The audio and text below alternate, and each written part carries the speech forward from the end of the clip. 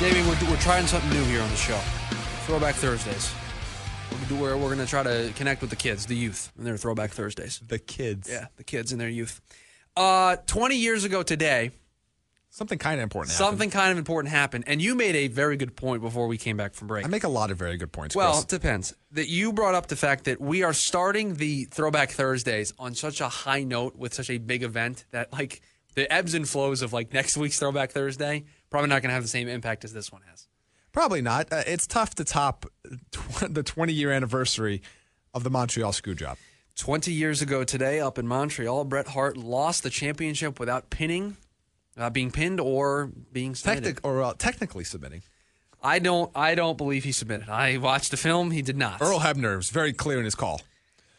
I don't know what I believe about the whole Montreal Screwjob situation. So let's start with this. Do you believe that it's a work? Because that seems to be this weird tinfoil hat conspiracy theory. This is all a work all along. I do not fall in that camp, by the way. It's tough for me to believe that. Bret was too mad afterwards.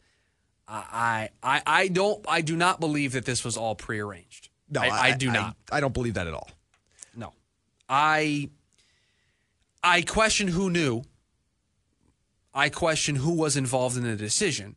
Because I don't know. I wasn't in the room. But to believe that they Bret and Shawn and everybody was in on it and this has been a work the whole time, no, I can't believe that. Yeah, especially considering everything we've heard about the relationship between Shawn Michaels and Bret Hart leading up to and after that. That's too unbelievable for me. Even as a cynical wrestling fan that likes to see all these backstage things, and I think you're getting worked a lot. I can't see it. So who do you think was involved? Who do you think knew? Well, and I've watched way too many documentaries, both WWE and not WWE, based on the Montreal Screwjob. From what I understand, it was obviously Vince McMahon's decision. They had to get the belt off of Bret Hart, but they had to get the belt off of Bret Hart because Vince was told that he needed to get Bret Hart's 20-year contract off the books because WWE was going through some tough financial times. That was a toxic contract to have on the books for them. And they signed him to that contract to keep him away from WCW originally. And Vince went to him and said, can you go see if you can get that deal from Eric Bischoff and WCW back again?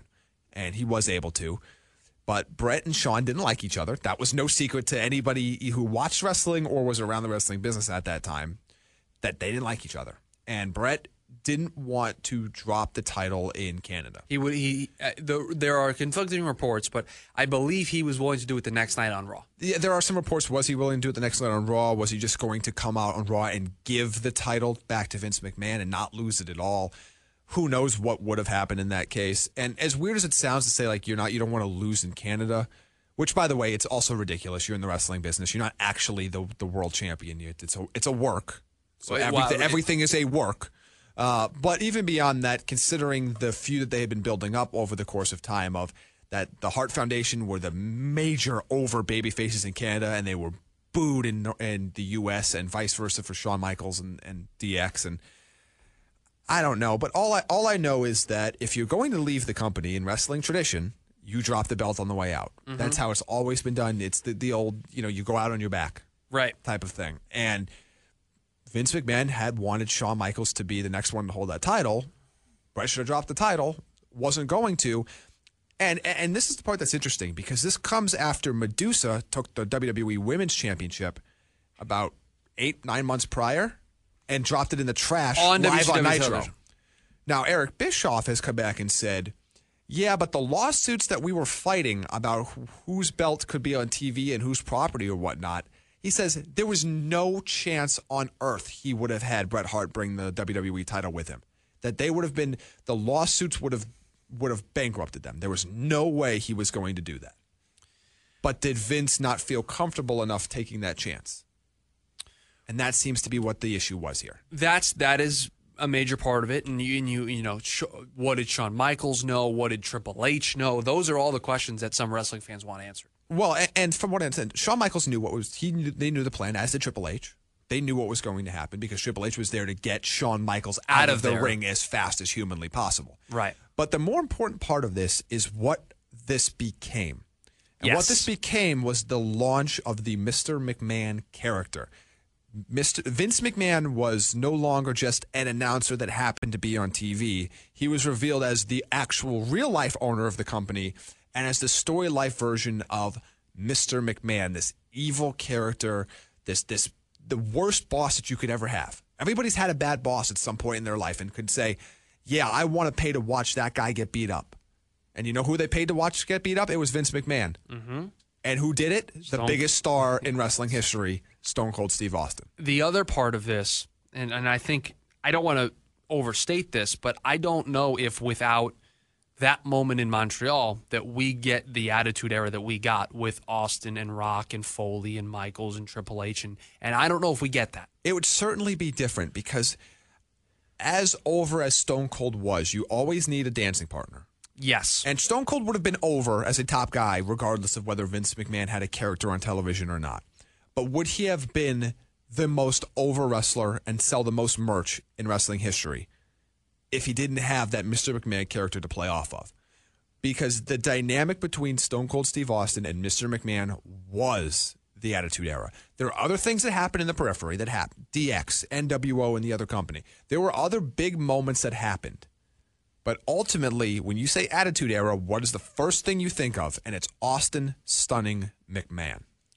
Right. And I think if Vince doesn't go on television the next night and say, no, Brett screwed Brett, that promo, all of those things played into the creation of the Mr. McMahon character that, I mean, played not just a major role, played the biggest role in WWE for a very long time. I'm of the mind if we had to do a power ranking of sorts of WWE most important characters of the Attitude Era, Stone Cold is 1, Mr. McMahon is 2. Yes.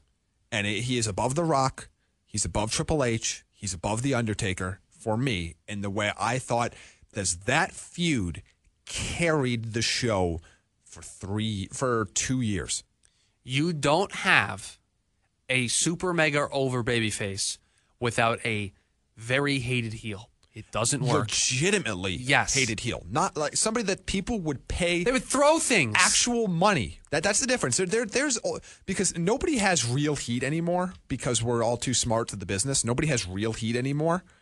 Vince McMahon had real heat. There were people that, because ultimately, and to go back to the point we've made about Sammy and KO, although that's on such a smaller scale than this is the best example, the textbook example of how you take a real life scenario and turn it into a work on television and make a lot of money.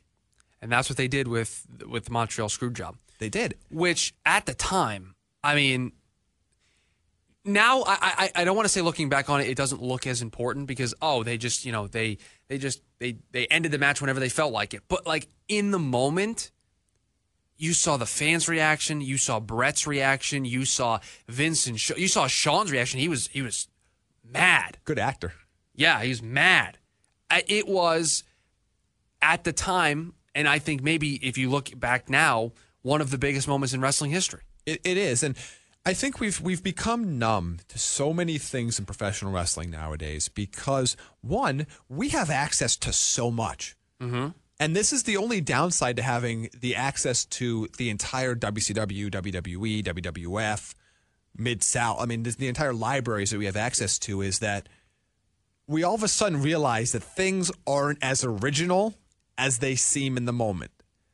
And, they've tried to mimic the Montreal Screwjob too much. And they have so many documentaries and so many round tables talking about it. It kind of feels like an issue. It's like, all right, we get it. Yeah. We get it. There's a JFK Files feel to it. Of like, it doesn't even matter what happened, what didn't happen anymore. It's just been talked about so much from so many angles.